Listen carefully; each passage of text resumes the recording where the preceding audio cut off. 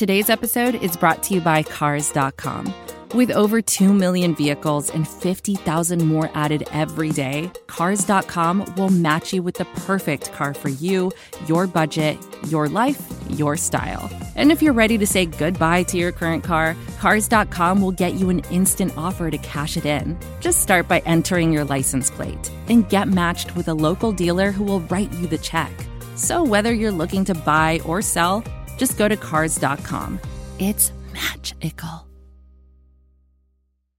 Hey everyone, this is Laz Jackson of Detroit Bad Boys, and in this week's episode we talk about your 10 and 26 Detroit Pistons. It's the midway point of the season. Ben Gulker and I give out our mid-season letter grades for the Piston, and then we talk a little bit about the Blake Griffin buyout, which finally occurred this past week. As always, we appreciate your continued support of the podcast. The best way to do that is to share, subscribe, and leave comments. Please leave comments on the discussion post on Detroit Bad Boys. That's the best way for us to have the conversation that we want to have around the podcast. In order to do that, though, you have to be following DetroitBadBoys.com, which you should be doing, because it's the best place on the internet for Pistons news and analysis this season. With all that said, it's time to go to work.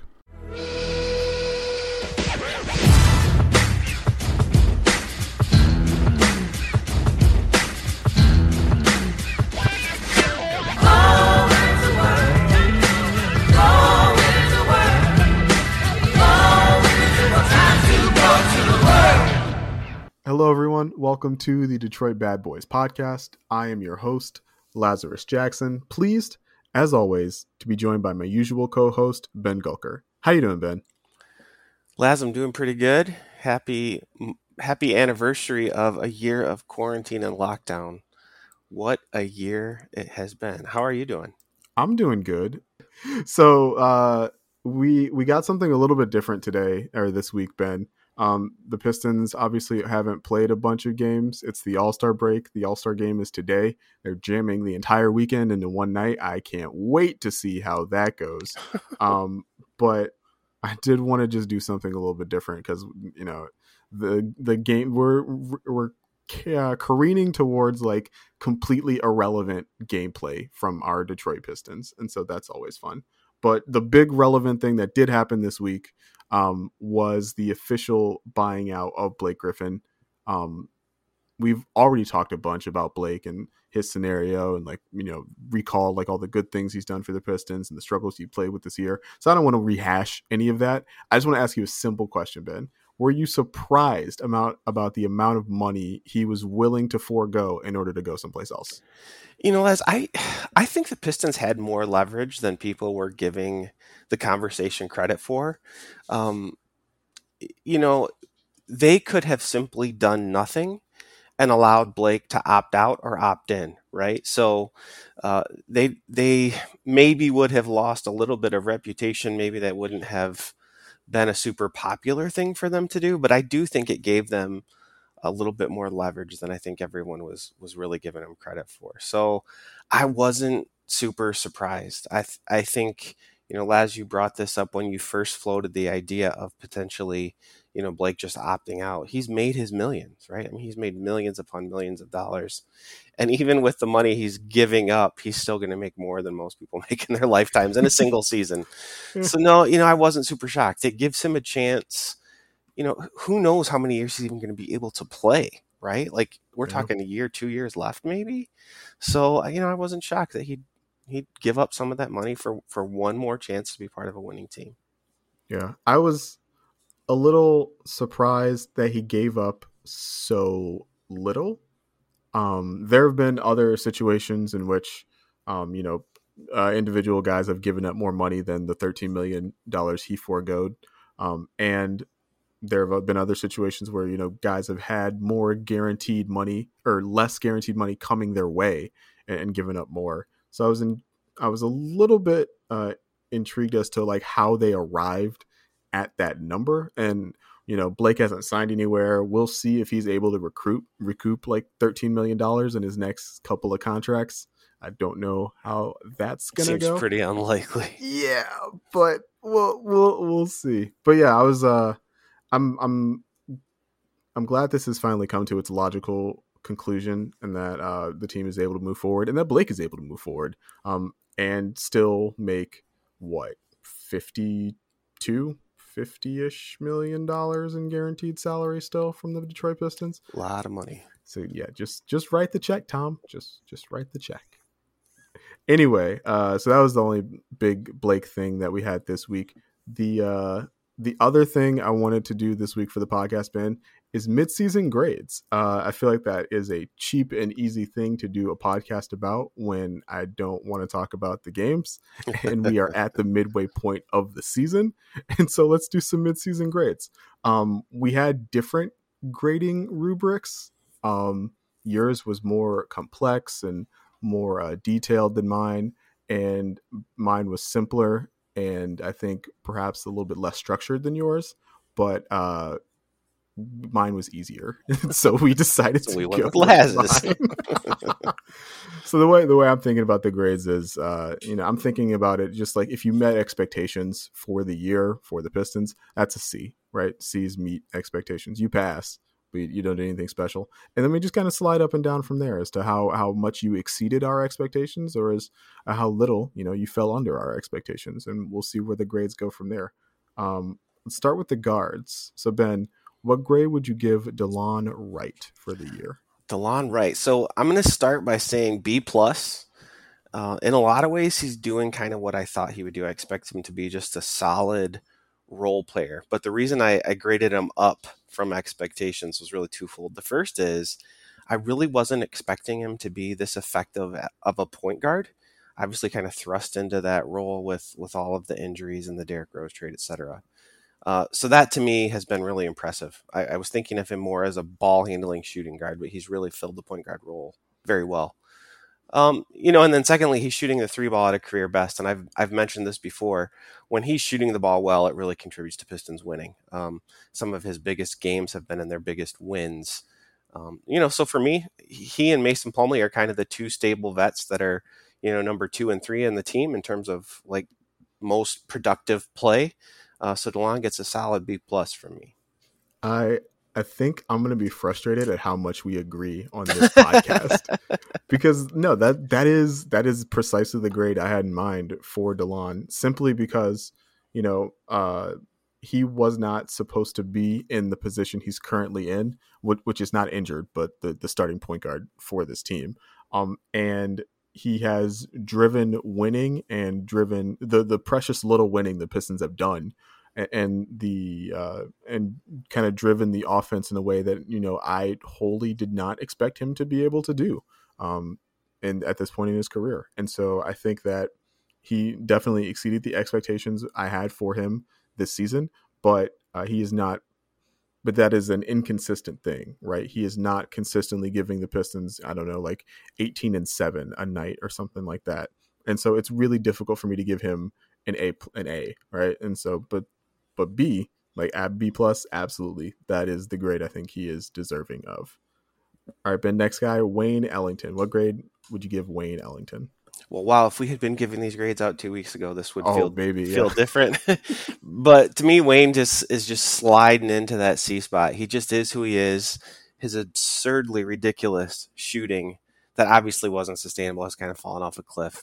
And look, he's trending downward. He's probably going to settle in his high 30s, low 40s, which is right in line with his 3-point percentage throughout his career. So Wayne is who he is, and he's getting a solid C, not in a critical way, because he's still able to do what he does as old as he is, and I think that's great. But yeah, he just is who he is, and he's who I expected him to be. I'm going to give Wayne a B-, but that B- is sort of aspirational. I hope that the Pistons are able to trade Wayne and get something of value for him. And I think because I think that's a possibility, that makes me give him a grade higher than a C. Right. So I'm slightly just like nudging him above expectations for the year. If you had told me before the year started that like Wayne A played so much and B played so well that the Pistons were able to get something of value for him at the trade deadline, like I would have been like, yeah, that's totally beyond my expectations. I don't expect Wayne to play that much this year.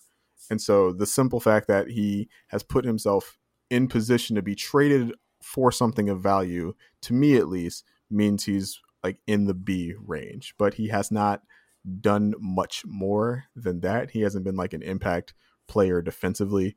He's been a key part of keeping the sometimes stagnant Pistons offense going when it's easier to do that when you're shooting 60% from three for like a 2-week stretch. But yeah, it's tough for me to say he like, performed below expectations, but he certainly did not like rise much higher than the expectations I had for him this season. I guess staying with our shooters, Ben, what grade would you give Svi? Oh, yeah. Speaking of shooting, this is my first bad grade of the night. His shooting is way down from where it was a season ago. And really, he hasn't developed other parts of his game in ways that I was really hoping for.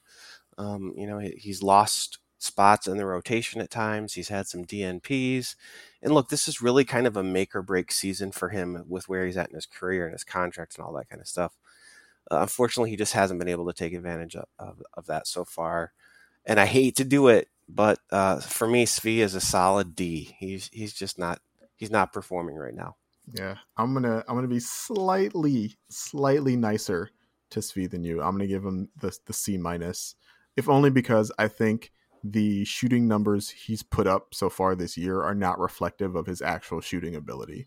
Right? Like, I refuse to believe that a guy who was a 40% shooter for 4 years in college and a 40% shooter in the NBA for the previous 2 years is all of a sudden like a 32% shooter. I don't think he's that bad of a shooter. He just, this is an off year for Svi. But I do think you hit on this in your letter grade. He has not improved at anything else to the point where, if the shot's not falling, he can add something else like to the team. And so he's definitely fallen below my expectations. You can see him trying stuff, right? We've seen him attack the rim with more fervor. We've seen him like try finishes around the rim that he hasn't, necessarily tried in the past, but he hasn't been successful, and that is part of development. And I'm glad he's trying that stuff, but I also can't give him credit for it not working. I can't give you points just for trying. You don't get points just for writing your name on the test. And so yeah, I'm gonna give Svi again the first bad grade of the night, a solid C minus, with the option to raise it if you shoot better from three this year. Svi. Next guy is Rodney McGruder.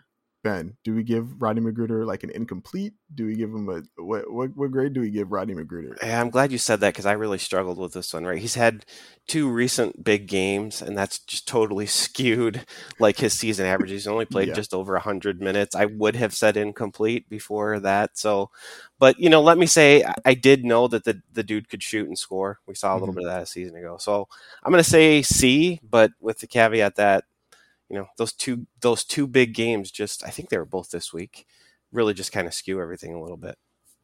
Yeah, I think I'm going to give Rodney a C minus. I thought there was a chance that he could play kind of the Wayne role this year. I thought, in a situation where, the team really needs like spot minutes from a shooting guard, I thought, he could provide that.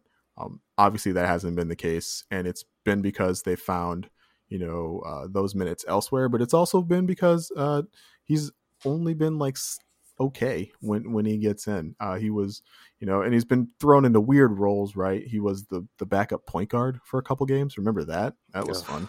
And the big games against the Knicks and Raptors that he had this week are not enough to sway me into thinking that he has had like, anything less than a negative aspect on the team this year. I mean, like, and I'm sure there's locker room stuff, there's behind the scenes stuff, there's veteran stuff that he's doing that we don't have any insight into.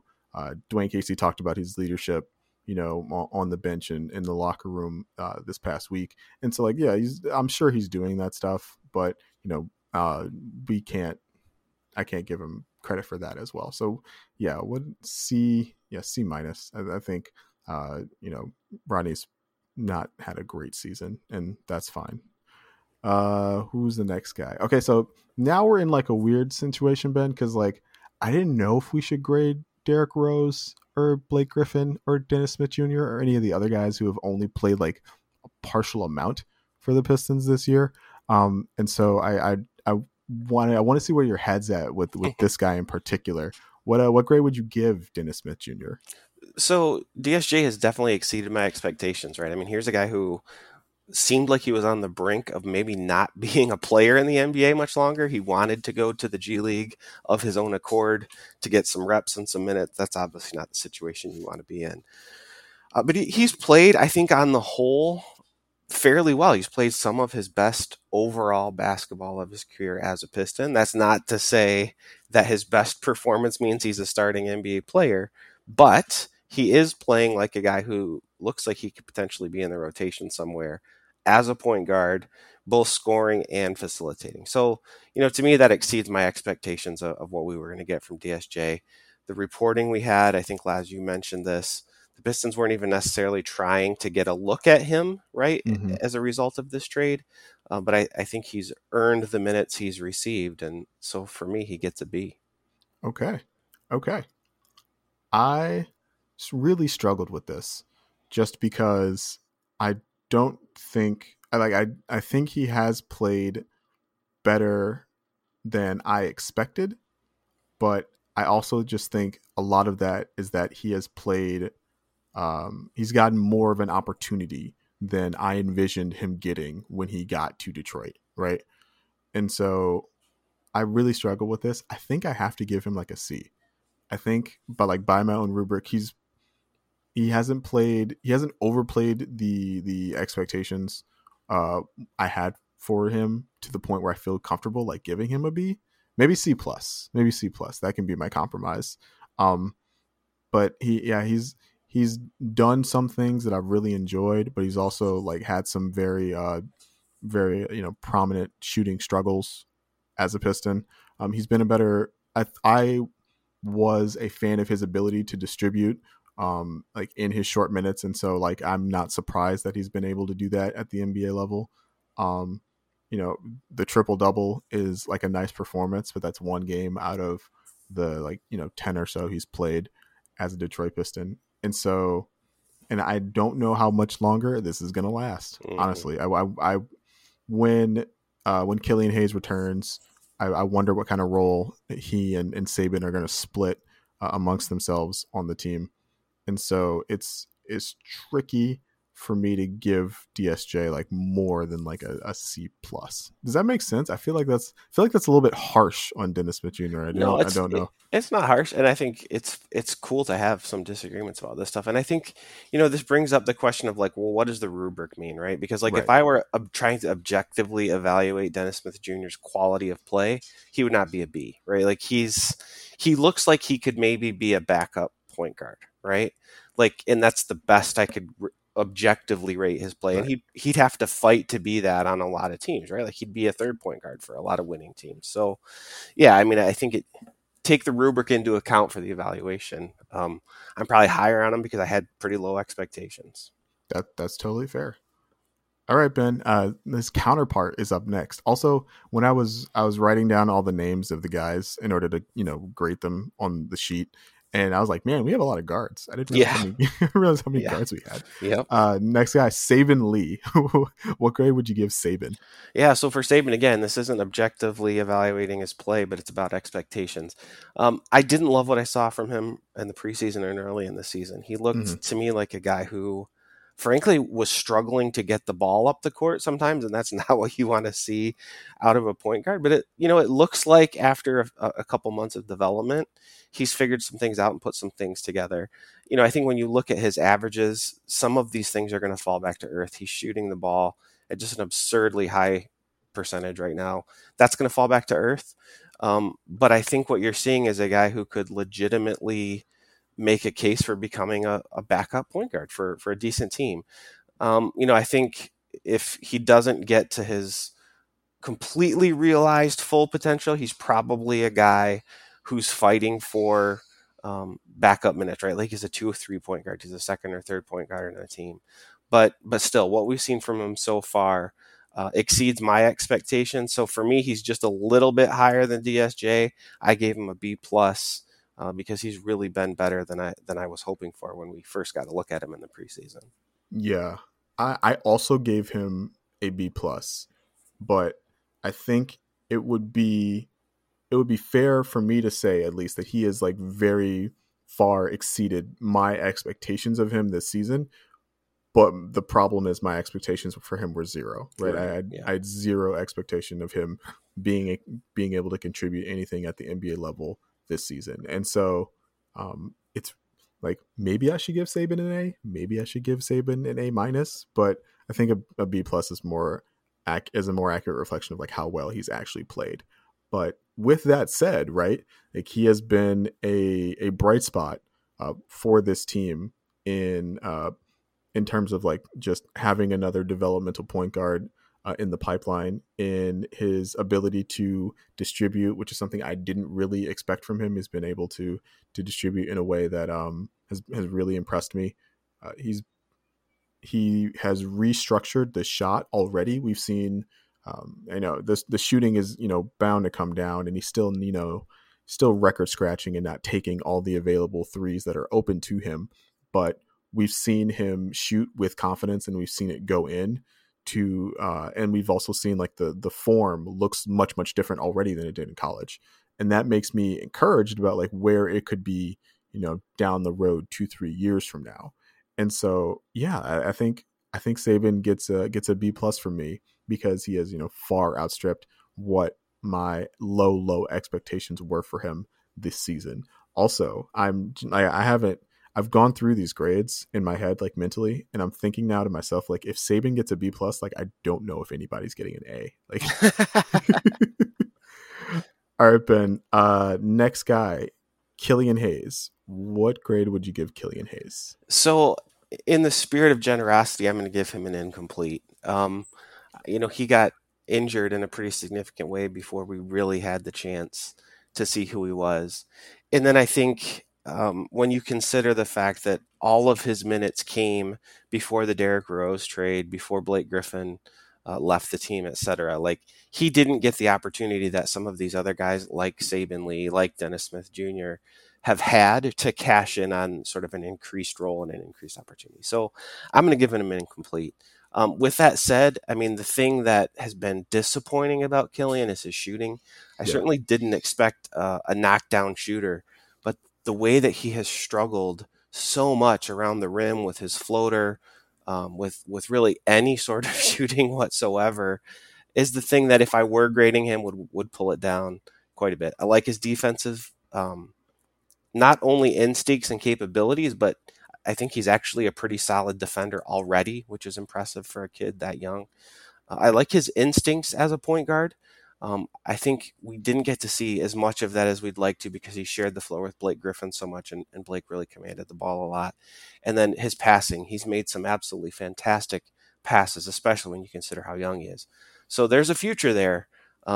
And hopefully we get to see some of it before this season is over. But, so far it's really been kind of a struggle when you put everything together.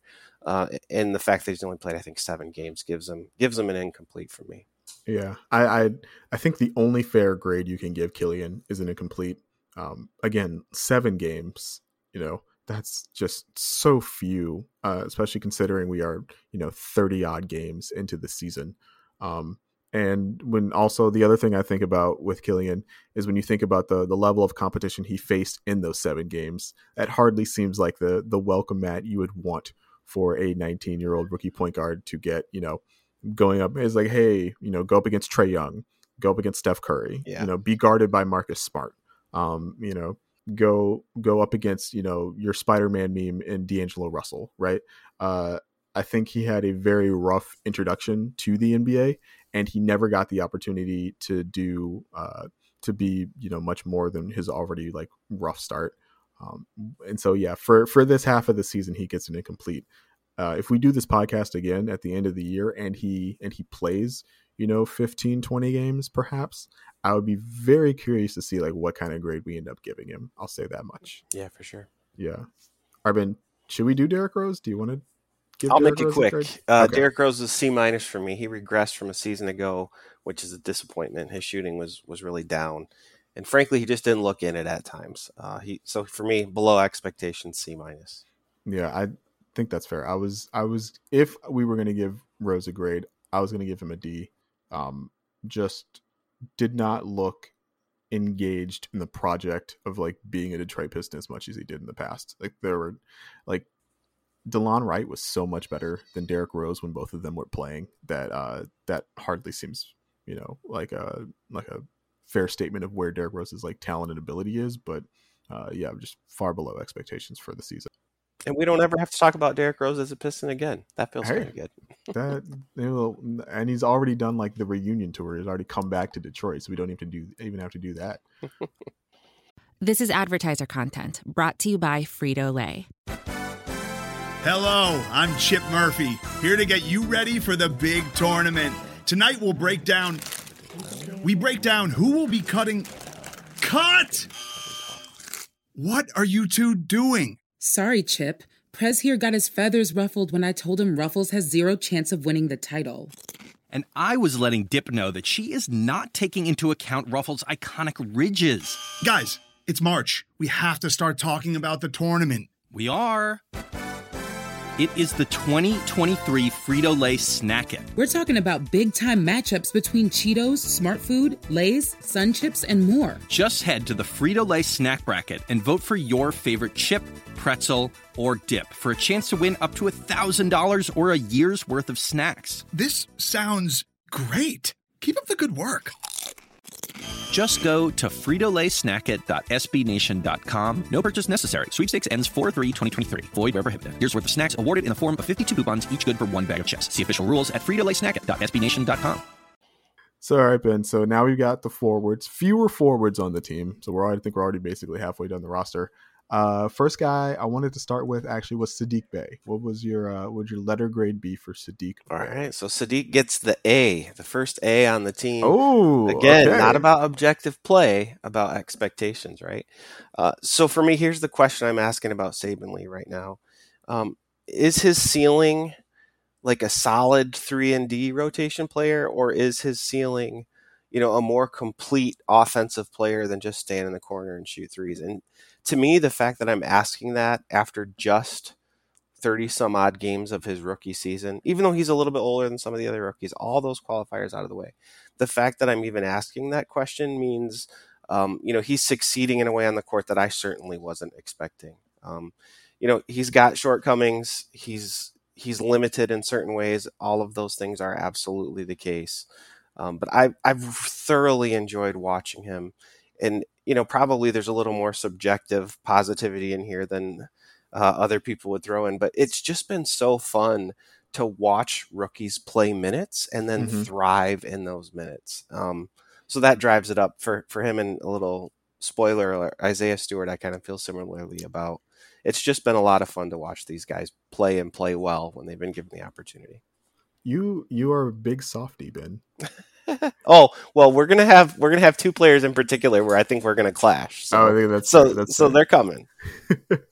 I'm gonna give Saddiq a solid B+.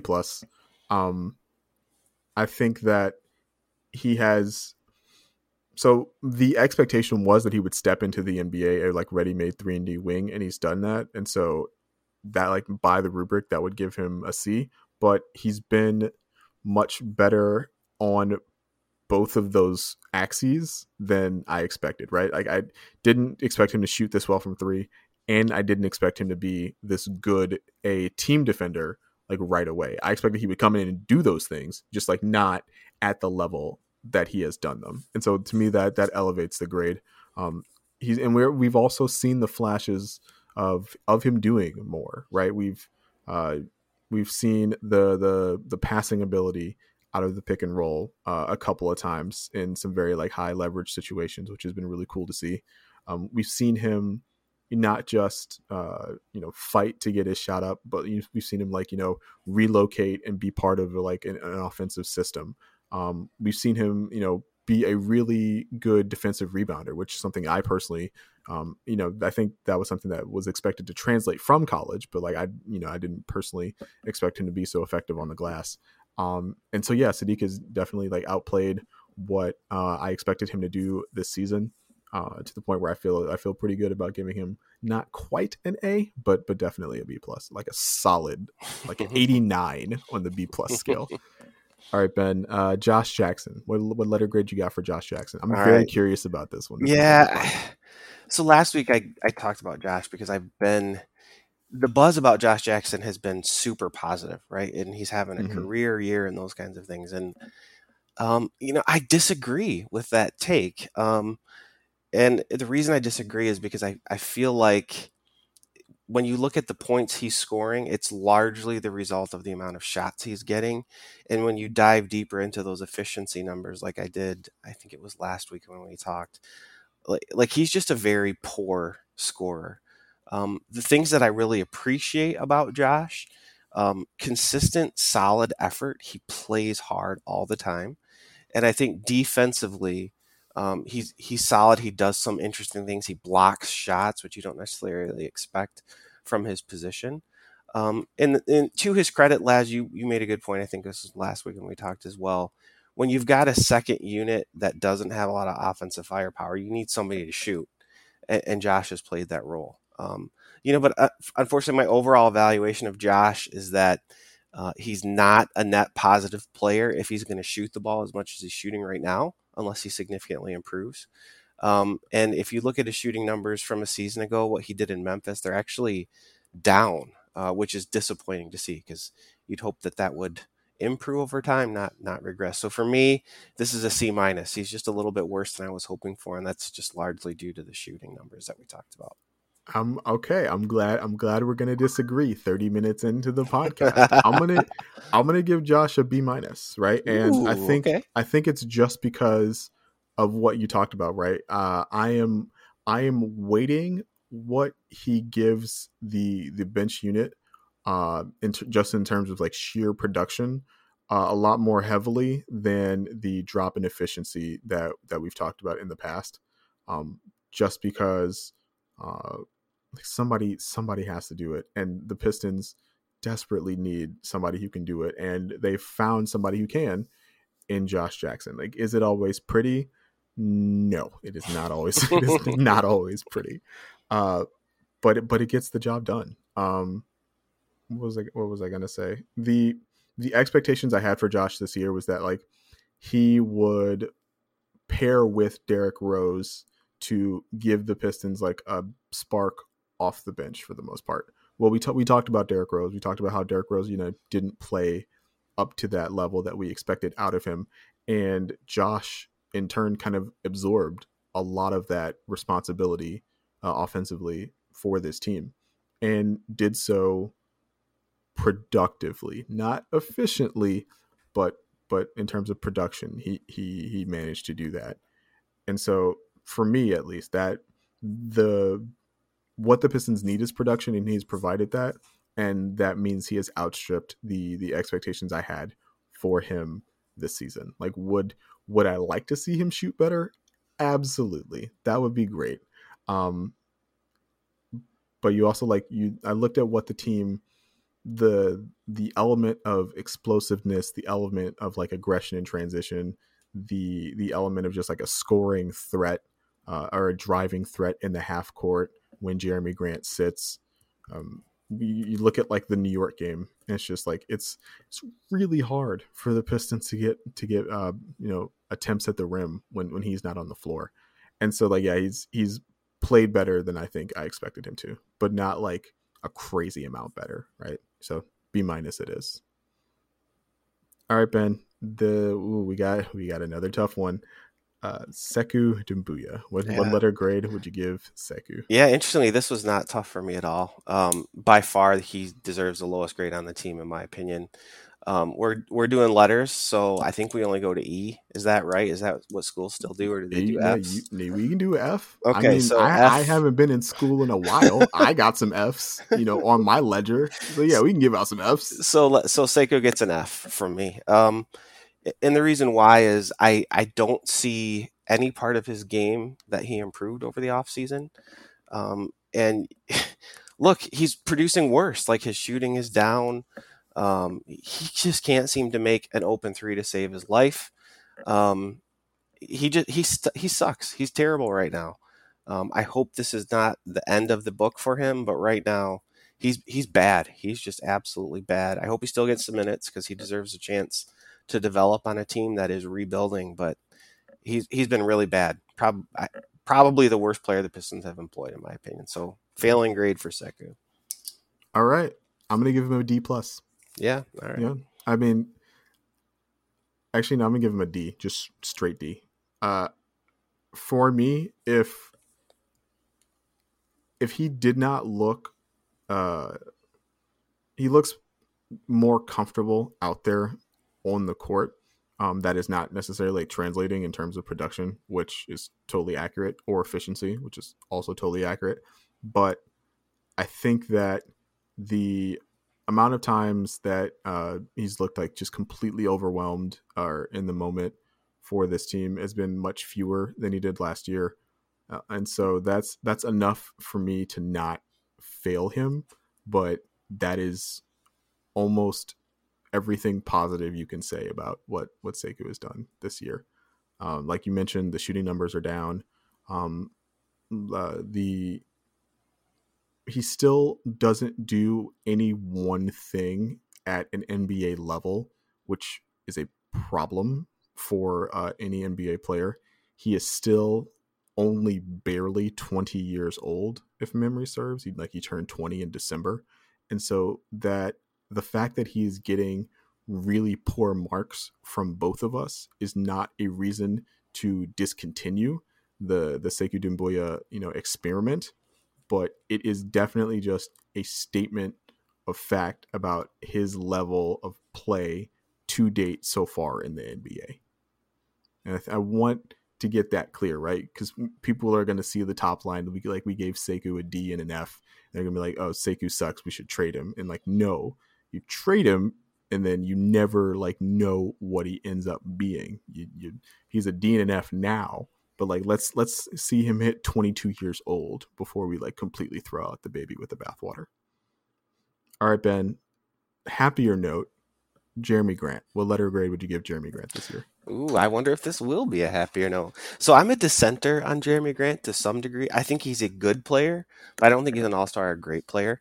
Mm-hmm. My expectations about Jeremy Grant were largely what's he going to do, right? How good is he going to be? What translates to a star role? And in a lot of ways, he has exceeded expectations.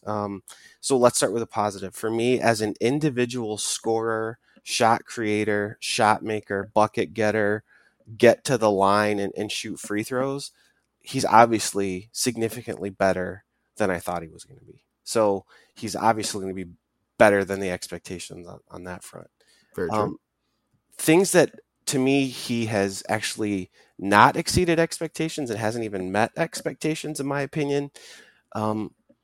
He's just not a lockdown defender this season so far. Obviously, I don't think that has anything to do with his skill set, because obviously he hasn't gotten less athletic. His physical tools haven't diminished given where he's at. But I think, you don't ask a guy to be your entire offense and your lockdown defender.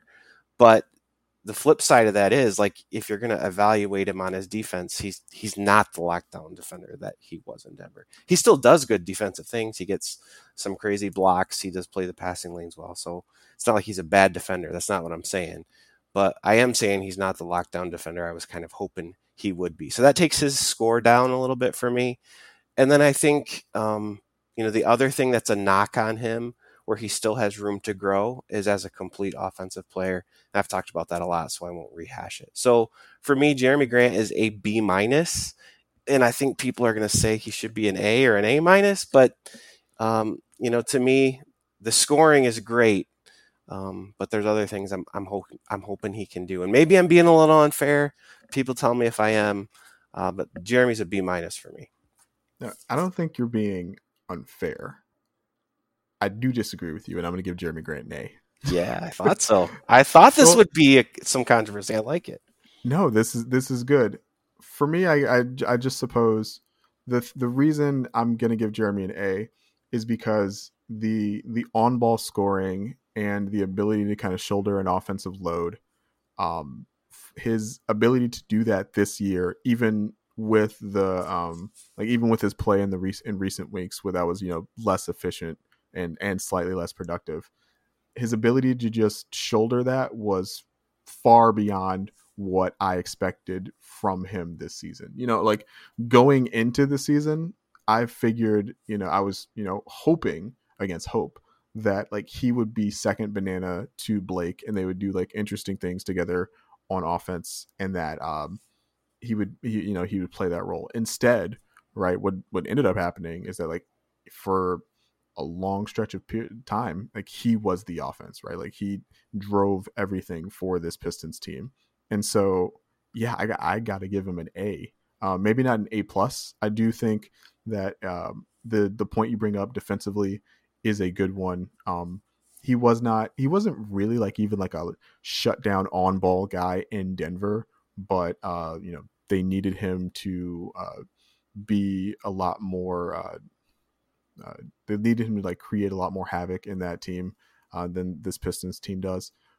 But I will say, I think, you know, shouldering that excessive offensive load has like made him less effective defensively. It's made him pick his spots a little bit more defensively than I think he's had to in the past.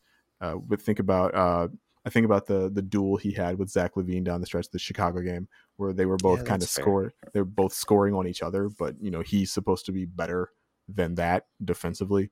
And so like, yeah, I think it's fair to give him it's not fair to give him an A plus. I don't think anybody deserves an A plus on a 10-win team, but he's definitely been the best player on the Pistons in a way that I didn't expect this offseason. He's lived up to the contract.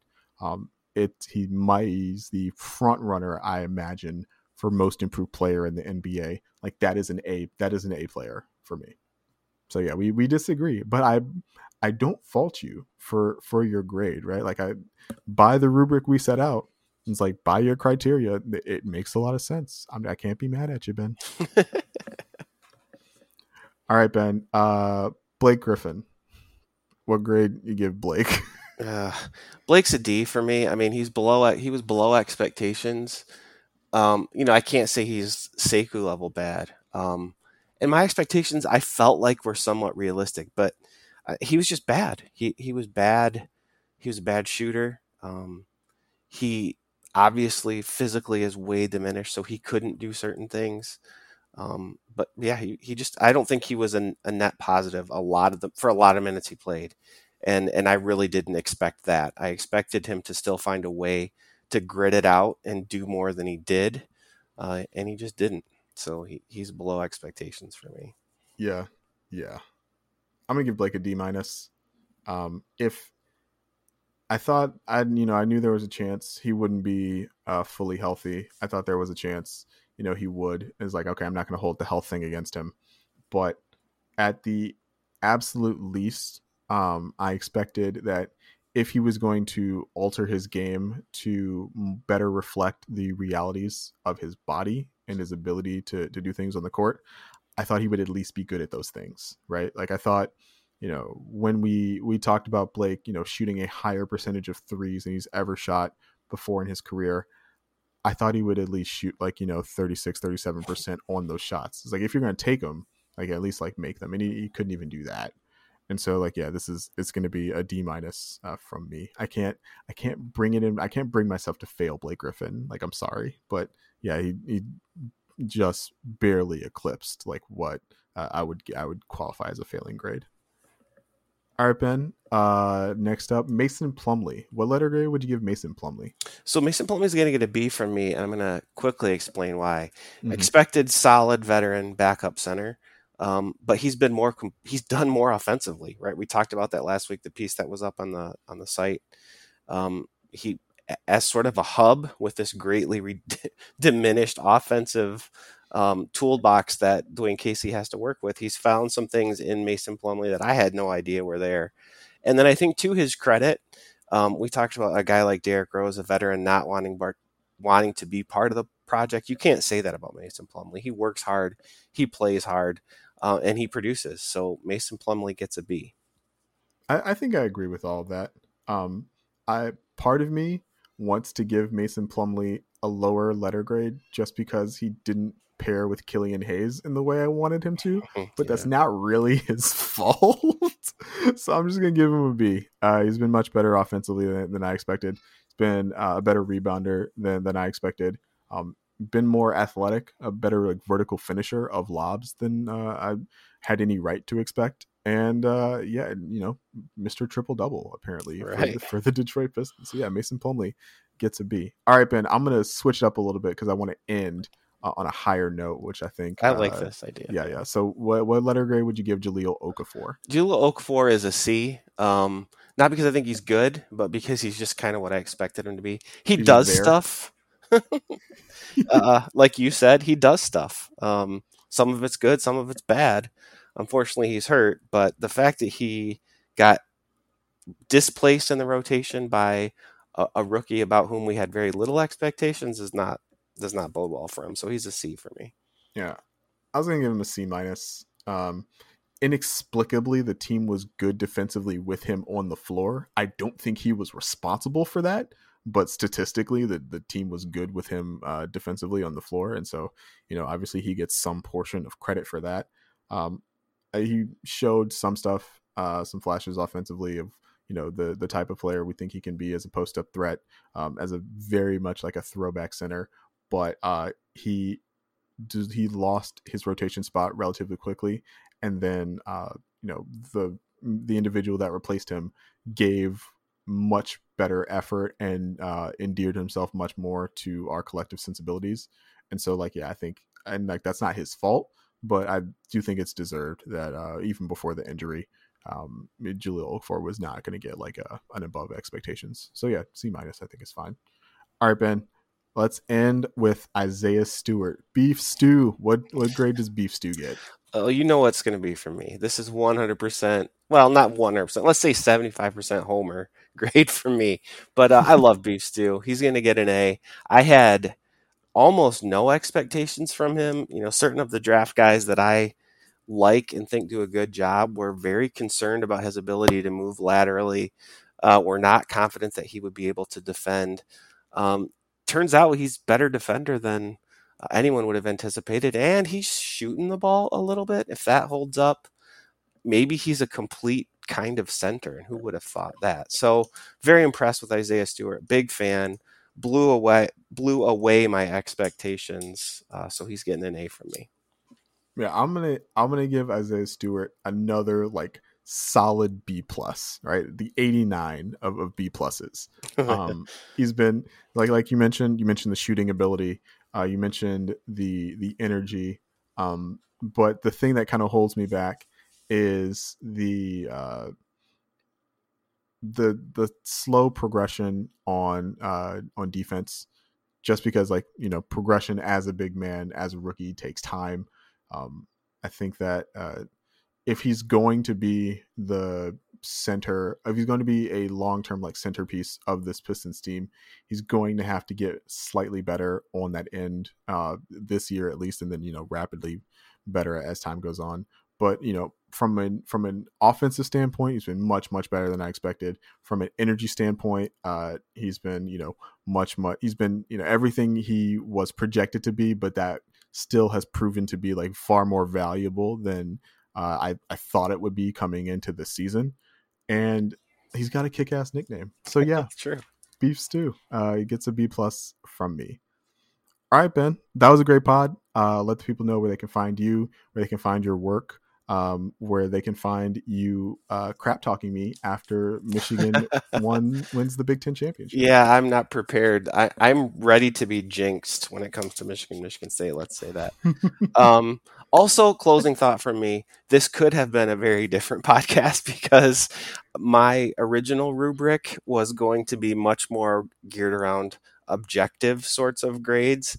And I think I realized that would have been really depressing because this is a 10-win team. A lot of C's. There would have been a lot of C's and below, let's put it that way. So, Laz, I appreciate the fact that you came up with a more interesting way to talk about this that was hopefully more fun, more enjoyable. But yeah, find me at BR Gulker on Twitter. Go Blue. That's all I get. Okay. I escape with only a glancing blow. Thank you, Ben. You're far too kind to me. And as always, you can follow me on Twitter at Last Chance. That's at LAZCHANCE. I look forward to the second half of the season. I look forward to us talking about some of the draft possibilities the Pistons have coming up. I look forward to the return of some of the guys who got incompletes for the team this year. So yeah, I think there's going to be a lot of things to look forward to in the second half of this Pistons season, despite it only being a 10-win team. Right, this has been the Detroit Bad Boys podcast. Thank you for listening, and we will talk to y'all next week. See ya.